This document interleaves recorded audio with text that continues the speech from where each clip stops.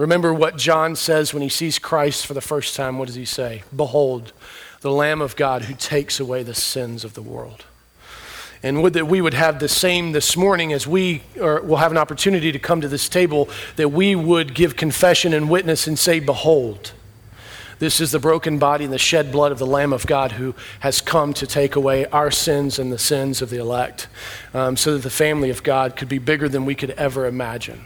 And so what a beautiful thing that we get to look at these things this morning. And it's all part, and we've talked about this some through this series, but it is part of one of the things that I think that we often fail to do as God's people, and it's an act of remembering. But the great thing for us as God's people is it's not just that we look back, right? It's that we also anticipate and we look forward. So often we stay caught somewhat in the past and don't realize that actually the kingdom is moving forward, that we are arcing toward the second advent or the final advent of Christ when he returns and makes all things new. And knowing that that is coming grants us this incredible freedom for how we live between the now and the not yet. Amen? Because if we had no idea what was coming, if it was this cosmic kind of crapshoot, if it was a gamble with how it may turn out, that would deeply affect how we live. But we as sons and daughters of the Most High God have the beautiful opportunity to know how the story ends and to know what is coming when Christ returns. And so therefore, how we live between these times, between the advents, we get this phenomenal opportunity to truly be free indeed. Which there's nobody in here who would say, I don't think, unless you're truly postmodern and you're thoroughly as mean as I was when I was an anti-theist, no one would say, I don't want greater freedom. No, in fact, every one of us, that's what we're straining for at some level, right? That's why we work the hours that we do. That's why the teenagers push the buttons they push. That's why we do all the things that we do, is because we think we want greater freedom. But what we fail to understand is that the greatest freedom of all is to be a slave of Christ himself. Because that sets us truly free indeed from shame and guilt and the power of judgment and the grave. And so the Passover is this beautiful picture of all of those things, but it's an incomplete picture. It only looks back. It doesn't necessarily anticipate and look forward as it ought. But there is a shadow that moves forward to the Lord's Supper. So we'll make that connection this morning. But the first question that I have for us is, why is a purposeful act of remembering God's goodness to his people important? Maybe a better question is it important to remember God's goodness at all? Well, I would hope that it would be a very important thing. And I would hope that it would be a common practice of us, his people, right? And the question I have for you is, where do you ever stop and take a moment and just ask the question, where has God been good to me these days or this week or this year? See, that purposeful act of remembrance is incredibly important because we get lost sometimes, don't we? We look at the world and we say the same thing that the author of Hebrews said in chapter 2, which I think is one of the most honest things that's ever been written in Scripture. He says, Christ reigns, though it does not look like it right now. There's moments where we look around and say, if God is truly good and in charge, I'm failing to see it. I had friends who were in Rwanda when the Hutus and the Tutsis slaughtered each other by the million in a 6-week time frame. And many times, people sought refuge in churches, and the churches would call and say, the Tutsis are here, come and slaughter them. And they would. They'd slaughter them right there in the churchyard. In fact, just this morning I was reading a blog post by someone who was in Rwanda, and you can still see the stains on the brick where the children were slain.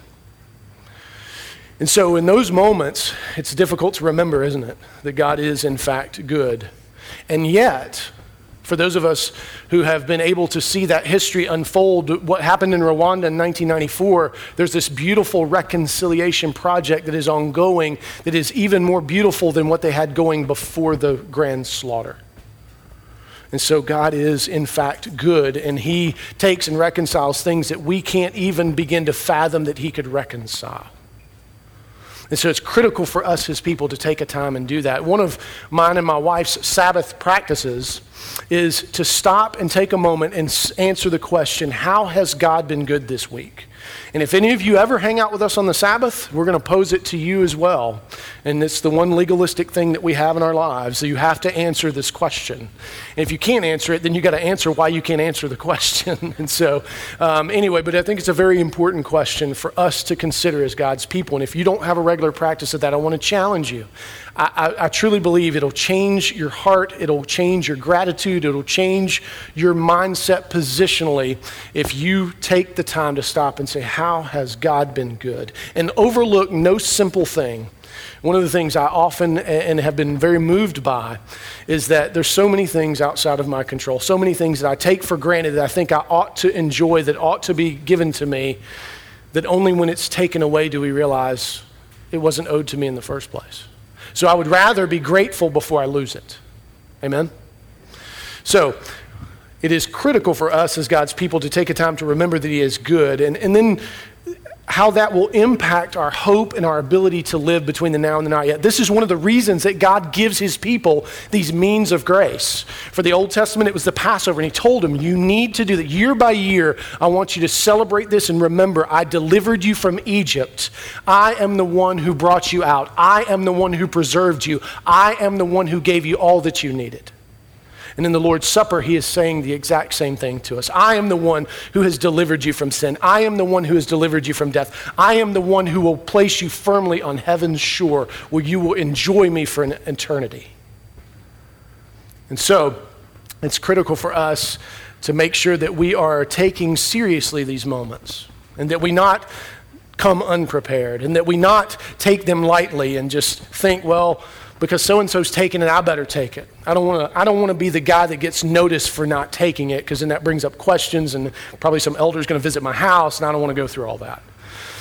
No, it is better for you to let the elements pass over you and pass you by than for you to take them wrongly because of what it does to your heart and your soul as far as what your understanding is true about those elements.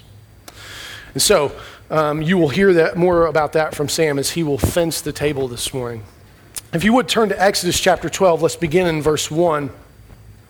And we'll walk through God's giving of the Passover. What's interesting about this is occurring basically just prior to the 10th plague.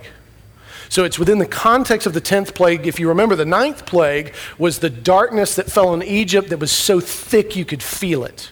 And what was interesting is God's people were not affected by the darkness at all.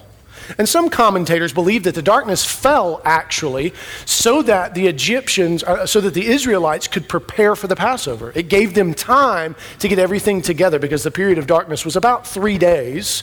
And the selecting of the lamb, you were supposed to select the lamb on the 10th day, and then it wasn't to be slaughtered until the 14th day. And so here they have just gone through these 9 terrible plagues the Egyptians have, and Pharaoh's not going to listen to the 10th. And the reason he's not going to listen to the 10th is because Pharaoh thinks he is God. And the reason that God is striking a blow at the firstborn is to in fact declare that no, Pharaoh, you are not God, and you can't preserve not one of your little ones. And you got to remember too, what did Pharaoh do to the boys of Israel one time? He slaughtered them in mass and sought to slaughter Moses, but his own daughter betrayed him. Not knowingly in toto, but she did, and it paved the way for the gospel to go forward. And so we got to remember Pharaoh's hands are covered with the blood of the Egyptian boys. So he is not without excuse. And so here God is preparing the people to be able to leave Egypt and be prepared for worship. This is critical. The Passover is actually a time of preparation, a setting apart of the people of God for worship. Remember, why is he delivering them from Egypt? So they can go and do whatever they want? No, very specifically, he is delivering them from Egypt so that they can worship the Lord their God in spirit and in truth without encumbrance. He is delivering them so that they can dwell with the Lord their God. Right? Remember, that's the whole of the story, isn't it? That God longs to dwell with you, his people. He is not interested in all the other things that we've made it out to be. He's not interested in your happiness necessarily, because your truest happiness should be to dwell with him without shame and guilt. Amen? And so he's not interested in you necessarily being one thing or another. The only thing he's interested in you being is a child of the Most High God, son or daughter. That's his greatest interest. And so he's giving them this ordinance to prepare them, to set them apart so that they will be holy and basically prepared for worshiping a holy God in the wilderness. What a beautiful picture that this will be. So here's how the scripture, if you would hear the word of the Lord this morning, Exodus 12, verse 1, it says, "The Lord said to Moses and Aaron in the land of Egypt, 'This month shall be for you the beginning of months. It shall be the first month of the year for you.'" Let me pause right there for just a second. I love that statement. This will be the beginning of months for you. What is this? Your deliverance from Egypt, your deliverance from slavery will mark the calendar new. What a beautiful thing that now even time will be marked by the salvation of God, that they can't even get around. Even their calendar will testify to who they are and whose they are. What a beautiful thing that God is giving them, that every time the year rolls around anew, they cannot help but remember what the Lord their God has done for them. So the question I have for you and for myself is, what marks the beginning of months for you? What is your spiritual birth date, if you will? I know some of you may find that kind of weird, and I know some people make more out of that than other people do, but it's an important thing for us to remember that when the moment at which we became and were aware of becoming a child of God, that marks a whole new life for us. We have become a new creation. Isn't that worthy of our celebration and remembrance? Isn't that worthy of us to go back and say, Lord, thank you that the calendar changed on this day? I've even come to understand it in an even deeper way. It is on that day for me that the clock stopped. Cameron sounds like he's getting a little new agey and abstract up there. But let me illustrate. Eternity began in a way for me that was never real to me before. See, I'm no longer chasing the clock. I am no longer chasing after anything. I have received everything that I will ever need between now and eternity. I've been granted the fullness of the person and work of Christ so that I can go boldly before the throne of grace anytime I have need to celebrate, to receive, to be reminded of my forgiveness. Whatever it is I need, I now have access to the fullness of the spiritual blessings. Amen? And so I no longer am bound by the clock. Yes, someday, if Christ doesn't return first, I will lay in the grave. But does that mean time stopped for me?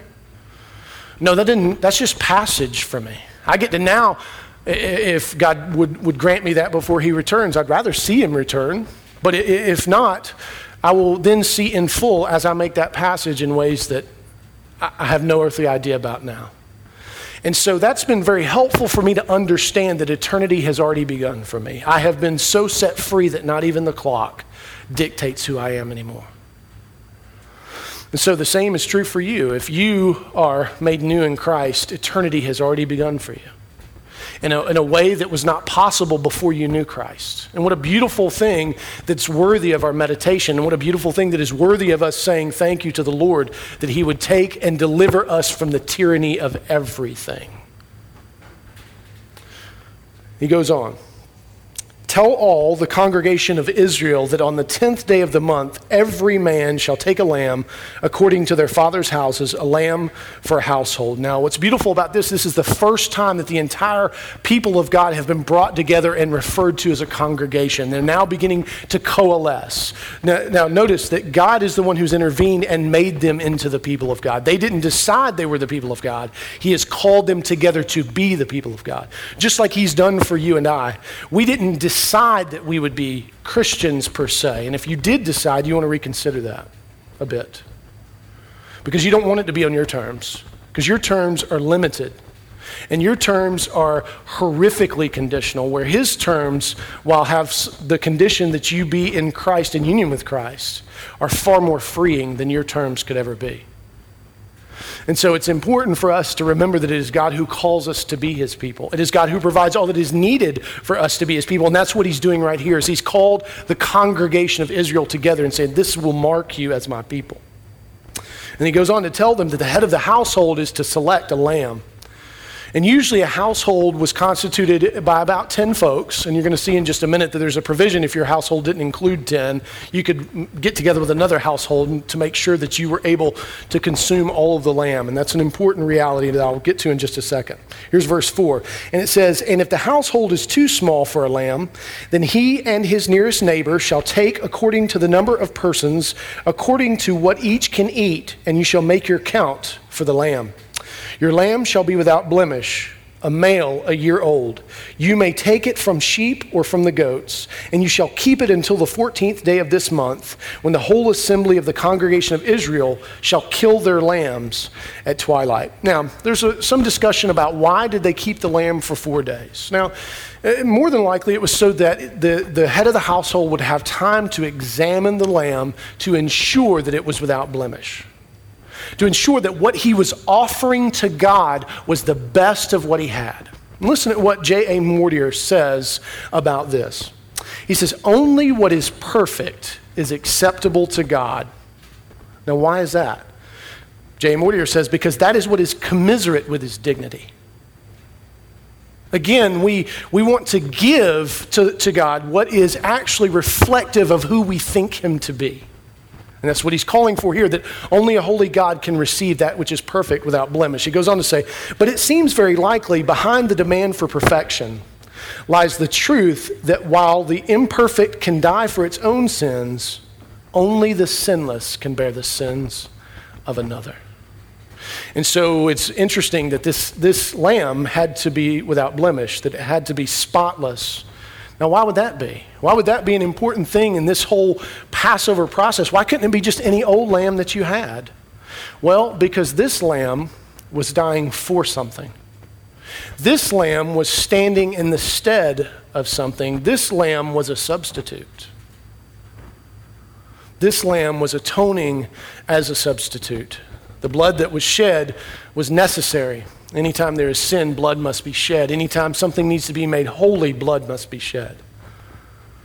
And so this is right in line with that and indicates that the Passover is the beginning really of the sacrificial system in a sense. It is a foreshadow of what will come. It's pointing forward. And it goes on, verse 7, "Then they shall take some of the blood and put it on the 2 doorposts and the lintel of the houses in which they eat it. They shall eat the flesh that night, roasted on the fire with unleavened bread, and bitter herbs they shall eat it. Do not eat any of it raw or boiled in water, but roasted, its head with its legs and its inner parts. And you shall let none of it remain until morning. Anything that remains until the morning you shall burn." Now, why would that be? Why would it be necessary to make sure that you consumed all of it? Because what the Lord had provided was sufficient. And there was no need for you to carry some of it with you in case you got in a pinch. Uh-oh, I just messed up. Let me eat a little lamb and get back right with God. No, his deliverance was total. Did Israel ever go back into slavery in Egypt? No. Can you, who've been delivered by union with Christ, be taken back and judged again, anew, afresh, because you've messed up in some new way that God somehow didn't anticipate? No, and that's good news. It's good news that Jesus is complete because he himself was the perfect, spotless lamb, and the blood has been applied to you, God's child. That means that your sins, listen to me, past, present, and future have been atoned for. Now, some of you, I know, are slightly concerned with what I just said. And your concern is this, future sins. Now, Cameron, that's going to make some of us want to run out and do something terrible because we think that we've been atoned for. I mean, you go letting this antinomianism thing, it's rampant, right? No. No, what that sets you free to do, in fact, brothers and sisters, is it sets you free to worship in spirit and truth. See, if you thought that what Christ did for you somehow sets you free to sin, then I would question whether or not you've been set free at all. And in fact, I would say you're in a very dangerous place and you need to work out your salvation with fear and trembling. If you think that somehow what Christ has done is now carte blanche for you to go and behave any way you want to, you do not understand the gospel. And you're in a very dangerous place. In fact, you're in a more dangerous place than the radical anti-theist who denies it in toto. And so, because it was so complete, they were able, and it was necessary that they consume it all, because that meant that they would understand that it was finished for them. They would never return to Egypt. There's another element in here as well, that they had to eat bitter herbs. And part of the bitter herbs was to help remind them of how bitter their experience was in slavery. What's interesting about that is, remember what we just preached from a few weeks ago when the people were crying about their food situation and the manna from heaven and the quail, how quickly they forgot. They kept saying, well, when we were in Egypt, we had all kind of good food. Was that true? They weren't even a month and a half out. So it is incredibly important for us to remember the bitterness of what it meant to be without Christ and to be in slavery. A beautiful example of this, and one of the most salient, my daughter, Kimberly, when she was about 9 years old, the church that we were at decided to do a Passover Seder meal. You ever done a Passover Seder meal? Okay. And if I remember right, the bitterness in the Passover Seder meal is horseradish. And there's like a dollop of horseradish. And so here we are at this thing, and my daughter, it's the point where we're supposed to take in the bitterness. Okay? So my daughter takes it in, and beautifully, probably the most salient example of this I've ever seen, she looks at me and tears began to fill her eyes, and I'm going, swallow it. She's like, I'm like, just swallow it. She runs out the front door and she throws up in the bushes. Now, why is that beautiful? Because she couldn't bear the bitterness that Christ bore. And I said, that is the most beautiful example, and I'll never do another Seder meal because that covers it. But she did. And I told her, I said, sweetheart, you gave us the best example, and so it kind of alleviated the problem of her throwing up in front of everybody in the front yard. And so, but this is to remind us, and so as part of our remembering, it is very important that we also remember the bitterness from which we have been delivered, lest we confuse ourselves, lest we begin to fool ourselves or be fooled into thinking that, I get it, but I can kind of dabble, right? Now that I'm a Christian, I'm better equipped to handle sin. No, you're not. Not at all. In fact, if you're a Christian, you should all the more recognize that, no, you are so poorly equipped that you should flee from it. You are so fragile, you're so broken, you're so unable to handle it that you should go nowhere near it lest you be burned.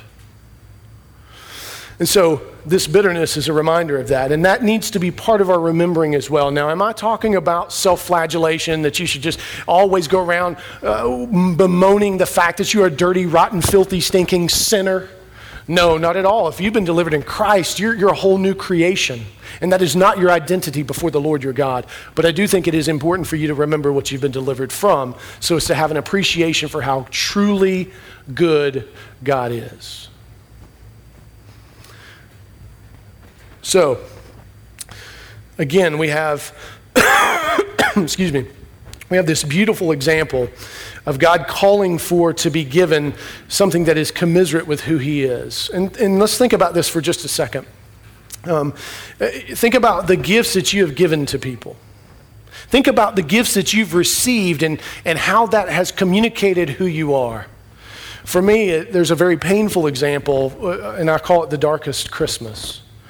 My mother was an addict, and I think I've shared with you that she overdosed in 2001. But at one of the peaks of her addiction, my stepfather was out of prison for a brief period of time, and it was around Christmas time. And even as an 8-year-old, I knew when things were not going well. I knew when they were falling off into addiction. And for whatever reason, Christmas morning, nobody was up. It was not the normal Christmas morning that we expect here in America. And so once my family got up around 1 o'clock that afternoon, my mother came in and she said, hey, there's a few things for you there that we found at a yard sale. Because that's all we could afford. But I knew that they had afforded their drug habit, which at times was in excess of about $500 per day. What do you think that communicated to me as a child that my mother said, hey, there's a few things for you that we found at a yard sale? Merry Christmas. And she walked back into the other room. What do you think the gravity of that was? What do you think that said to me as her child? That I wasn't worth very much at all. And in fact, for over 30 years, Christmas was always the most bitter time for me. That's when I ate the bitter herb. And my wife will tell you, I couldn't be in the house when my wife loves Christmas. And I get it, the Christmas tree and the garland, the pagan thing. I understand all that. Don't give me, you talk to her, okay? But I would always have to leave the house because I couldn't take the putting up or the taking down of the Christmas tree. Because on that Christmas day, I was the one who had to take the Christmas tree down because no one else was capable or sober enough to do it. And I remember the light of that day. I remember the way the light came through the window. I remember it all. And for 38 years, it was bitter gall. And then the Lord, one Christmas, my wife asked me, I used to be a professional photographer, and my wife asked me to take a picture of the Christmas tree, and I said, you cruel woman, get behind me, Satan. That's not true, I didn't say that. But it was, I didn't know if I could do it, so I did it. And as I sat there, for whatever reason, the Lord just washed over me and just said, listen, I love you, my child, and I've never treated you as your family treated you. I've treated you better. Be delivered from this weight. And since then, it hadn't bothered me a lick. And the Christmases are much sweeter for me now because they're no longer about the past and sin, but about the second advent that is coming. I now look forward instead of staying quagmired in the past. But again, the point of that story really is to say that when we give people things, we are communicating things to them with what we give them. And when you get something, when somebody says, look, I just found this laying on the side of the road, here, happy birthday, Merry Christmas. That indicates that we don't have much value for them. How do you think God feels? How do you think God feels when we offer him this blemished and tortured lamb? How do you think God feels when we act as if we have nothing to give him at all? We don't have time for him. We don't have time for his word. We don't have the money to give. We don't have anything to offer him. What do you think it communicates to him as to what we think about him? What do you think it's communicating to your own heart? See, if you're undervaluing God, it's really not him that you're diminishing because he cannot be diminished. It is you who are being diminished in your own heart in view of him. And so this is why it's so critical for us to take time to remember, to look back as we look forward as well, to have practices that force us and give us the grand opportunity to celebrate how good God is. Turning back to the text, verses 11 through 13 say this. In this manner you shall eat, with your belt fastened, your sandals on your feet, and your staff in your hand, and you shall eat it in haste. Well, let me pause there for just a moment, because George Bush says, and again, not the president of either kind.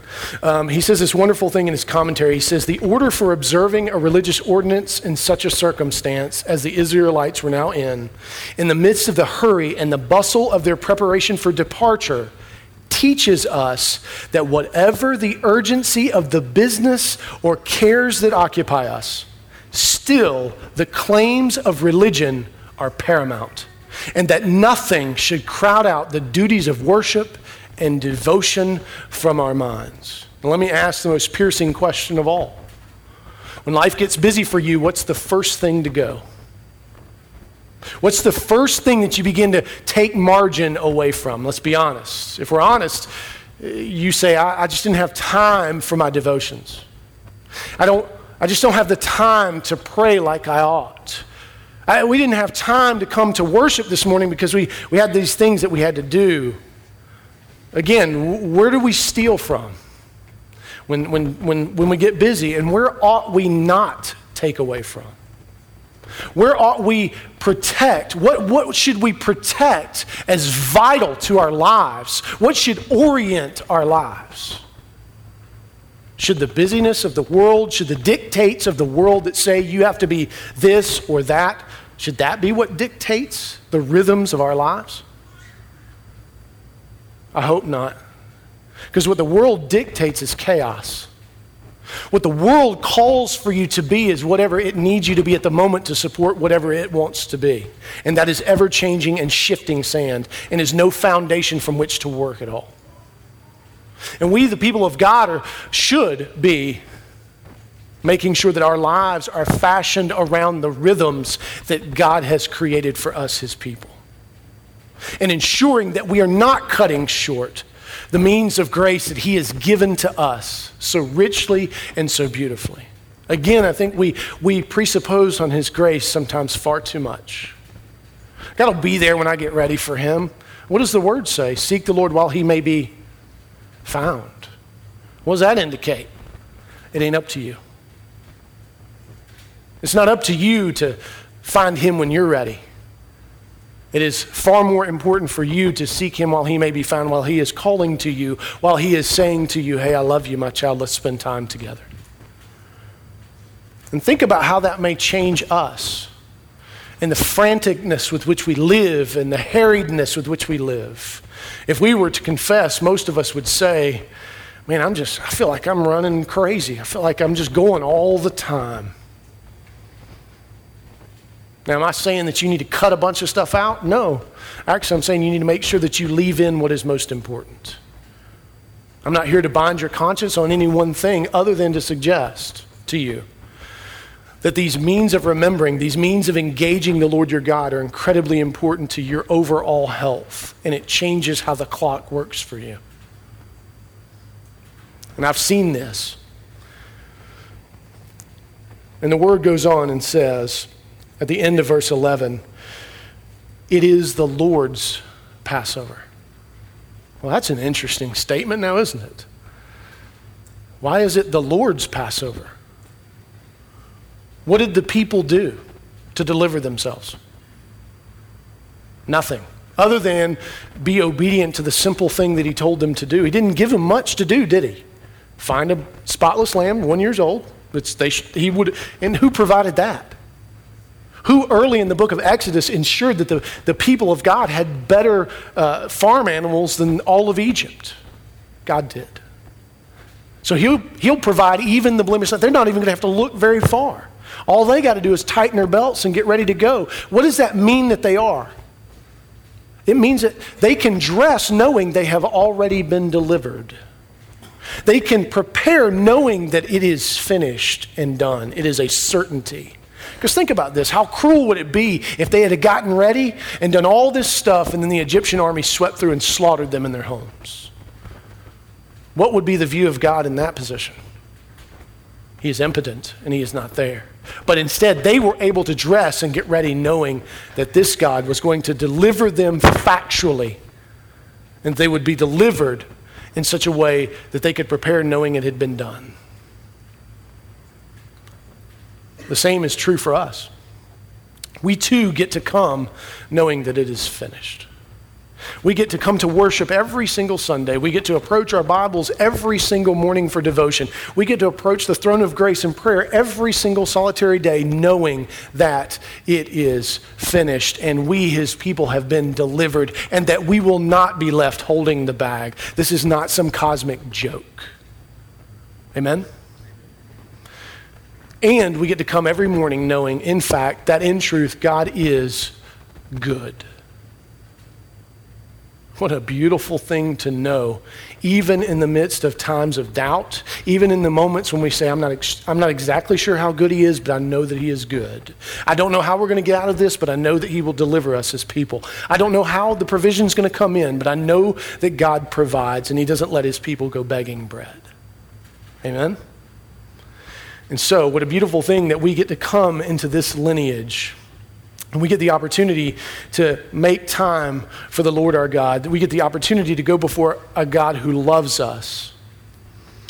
It's beautiful what John Currid says about this being the Lord's Passover. He says, the Passover is not primarily about the deliverance of Israel out of Egypt, nor is it mainly about the humiliation of Pharaoh in Egypt. Rather, its essential purpose is the glorification and exaltation of Yahweh. It is Yahweh's Passover.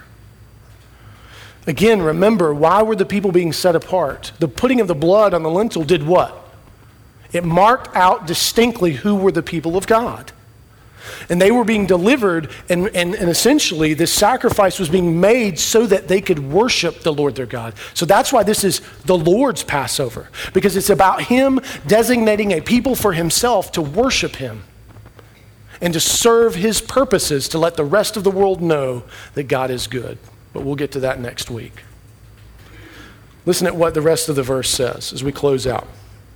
It says, "For I will pass through the land of Egypt that night, and I will strike all the firstborn in the land of Egypt, both man and beast." Now, the reason that he strikes the beast as well is because many of the Egyptian gods were gods of animals. So he's making it very clear that there is but one God. "And on all the gods of Egypt I will execute judgments. I am the Lord. The blood shall be a sign for you on the houses where you are. And when I see the blood, I will pass over you, and no plague will befall you to destroy you when I strike the land of Egypt." Can you imagine being in Egypt during that time and hearing the broken screams of Egyptian mothers and fathers? Can you imagine what it would have been like to see that many firstborn? Because you got to remember, firstborn doesn't mean just small children. That's firstborn of any and every kind. So this would have been massive. And I know some of you are thinking, well, that's cruel. No, it's deliverance. It is God bringing his people out from the death that was sure for them, because the Egyptians would have destroyed them and had sought to. And so here God is rendering judgment on behalf of his people. And he's rendering judgment so that they can be delivered, so that they can worship the Lord their God in fullness. So the question that I have for you is, what judgment has been rendered on your behalf? Do you realize that for you, if you are in union with Christ, judgment has fallen? Where did it fall? It fell fully and totally and exhaustively on Christ, the Lamb of God, who is to take away the sins of his people. There is no more wrath for you. There is no more guilt for you. There is no more shame for you in reality. Isn't that beautiful? How many of you struggle with, this is a rhetorical question, no show of hands, please. How many of you struggle with shame and guilt?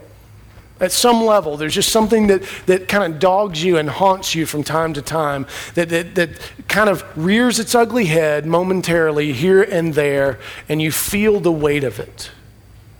What if that which dogs you had the final say on your life?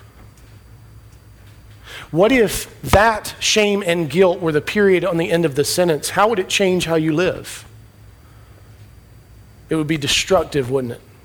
It would destroy you, or cause you to destroy yourself, or cause you to destroy others. But instead, you who are in union with Christ, you who have received the broken body and the shed blood, you are able to rise anew and say to that shame and guilt, "Get behind me, because you are as far as the east is from the west, and I am bound by you no more."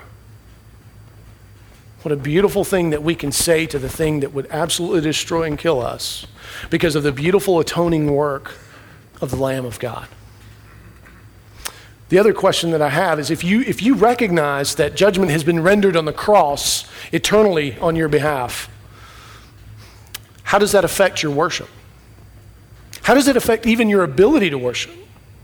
Have you ever even thought about it? Have you ever even made the connection? See, again, this is why remembering is so incredibly important, isn't it? Because it should deeply affect how we worship. It should change fully how we worship. There's an argument to be made that Calvinists, people with Reformed theology, should be the most celebratory of all. Oftentimes we are not, unfortunately. So how do we apply all this? Where should this land for us? I'm not going to read 1 Corinthians 5:7, but very beautifully, Paul speaks of Christ as our Passover. He says, Christ, our Passover. He makes the connection from the New Testament and the work of Christ and even the Lord's Supper to this Passover Seder meal that pointed forward to the coming of Christ. So in the Lord's Supper, we have this wonderful opportunity to remember and anticipate these things. Listen to this for just a moment. It's in your bulletin. We get to remember and anticipate that God's desire to dwell with his people in eternal joy in the glorious person and work of Christ. We also get to remember and anticipate God's provision for our deepest need, that we have been reconciled in full for eternity in Christ. And we also get to remember and anticipate God's graciousness and mercifulness, his patience, his steadfast love, his faithfulness, his forgiveness, and justice as manifest most perfectly in Christ. If any of you were paying attention, that was the summary of the first 3 sermons in this series. So this table gives us the grand opportunity to look back to the things that we have learned over this series, to the things that God has applied to us, and we get to celebrate those things in full. That this table represents God saying, I want to be with you, my people. This table celebrates God saying, I have provided all that you need to be able to dwell with me in eternity. This table also represents the fullness of who God confessed himself to be in Exodus 34, verses 6 and 7. This table represents the fullness of who God is. So, as you come to the Lord's table this morning, after we've done the instructions and you have an opportunity as it comes round, what are you remembering? What are you remembering about God and his goodness? And what are you anticipating? You need to think long and hard on those things. You need to make sure that at least crosses your mind in some fashion, because that's what this ultimately represents. And to close out the sermon this morning, let me read from Revelation chapter 5, verses 6 through 14. Hear God's word one last time this morning. Not one last time, I take that back. You'll hear it a couple of more times, actually. But one last time for the sermon. How's that? And between the throne and the 4 living creatures and among the elders, I saw a lamb standing, as though it had been slain, with 7 horns and with 7 eyes, which are the 7 spirits of God sent out into all the earth. And he went and he took the scroll from the right hand of him who was seated on the throne. And when he had taken the scroll, the 4 living creatures and the 24 elders fell down before the Lamb, each holding a harp and golden bowls full of incense, which are the prayers of the saints. And they sang a new song, saying, Worthy are you to take the scroll and to open its seals, for you were slain, and by your blood you ransomed people for God, from every tribe and language and people and nation, and you have made them a kingdom and priests to our God, and they shall reign on the earth. Then I looked and I heard around the throne and the living creatures and the elders the voice of many angels, numbering myriads of myriads and thousands of thousands, saying with a loud voice, Worthy is the Lamb who was slain to receive power and wealth and wisdom and might and honor and glory and blessing. And I heard every creature in heaven and on the earth and under the earth and in the sea and all that is in them saying, To him who sits on the throne and to the Lamb be blessing and honor and glory and might forever and ever. And the 4 living creatures said, Amen. And the elders fell down and worshiped. Let's pray. Father, thank you for your word, but more importantly, thank you for the Lamb who was slain even before the foundation of the world, that you, in ways that I can't even begin to comprehend, had provided long before we even knew what we needed. God, thank you for your means of grace and the opportunities for us, your people, to remember and to be reminded of how deeply good you are and how much you love us, as most displayed in the person and work of Jesus Christ. God, I pray that we would have the courage to remember and to anticipate, to consider who we are in Christ, to work out our salvation even now with fear and trembling, to know that we know who we are in you. God, I pray that we would also have the courage to seek to grant forgiveness to those we may have withheld forgiveness from, or to grant peace to those with whom we are not at peace. God, it would be foolish for us to come to this table and not grant others what you have so freely and beautifully and lavishly given to us.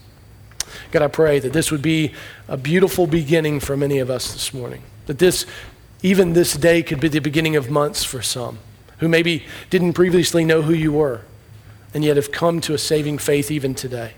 God, I pray that you would be honored and glorified, and that what we are offering to you is a blessing to you. In Christ's name, amen.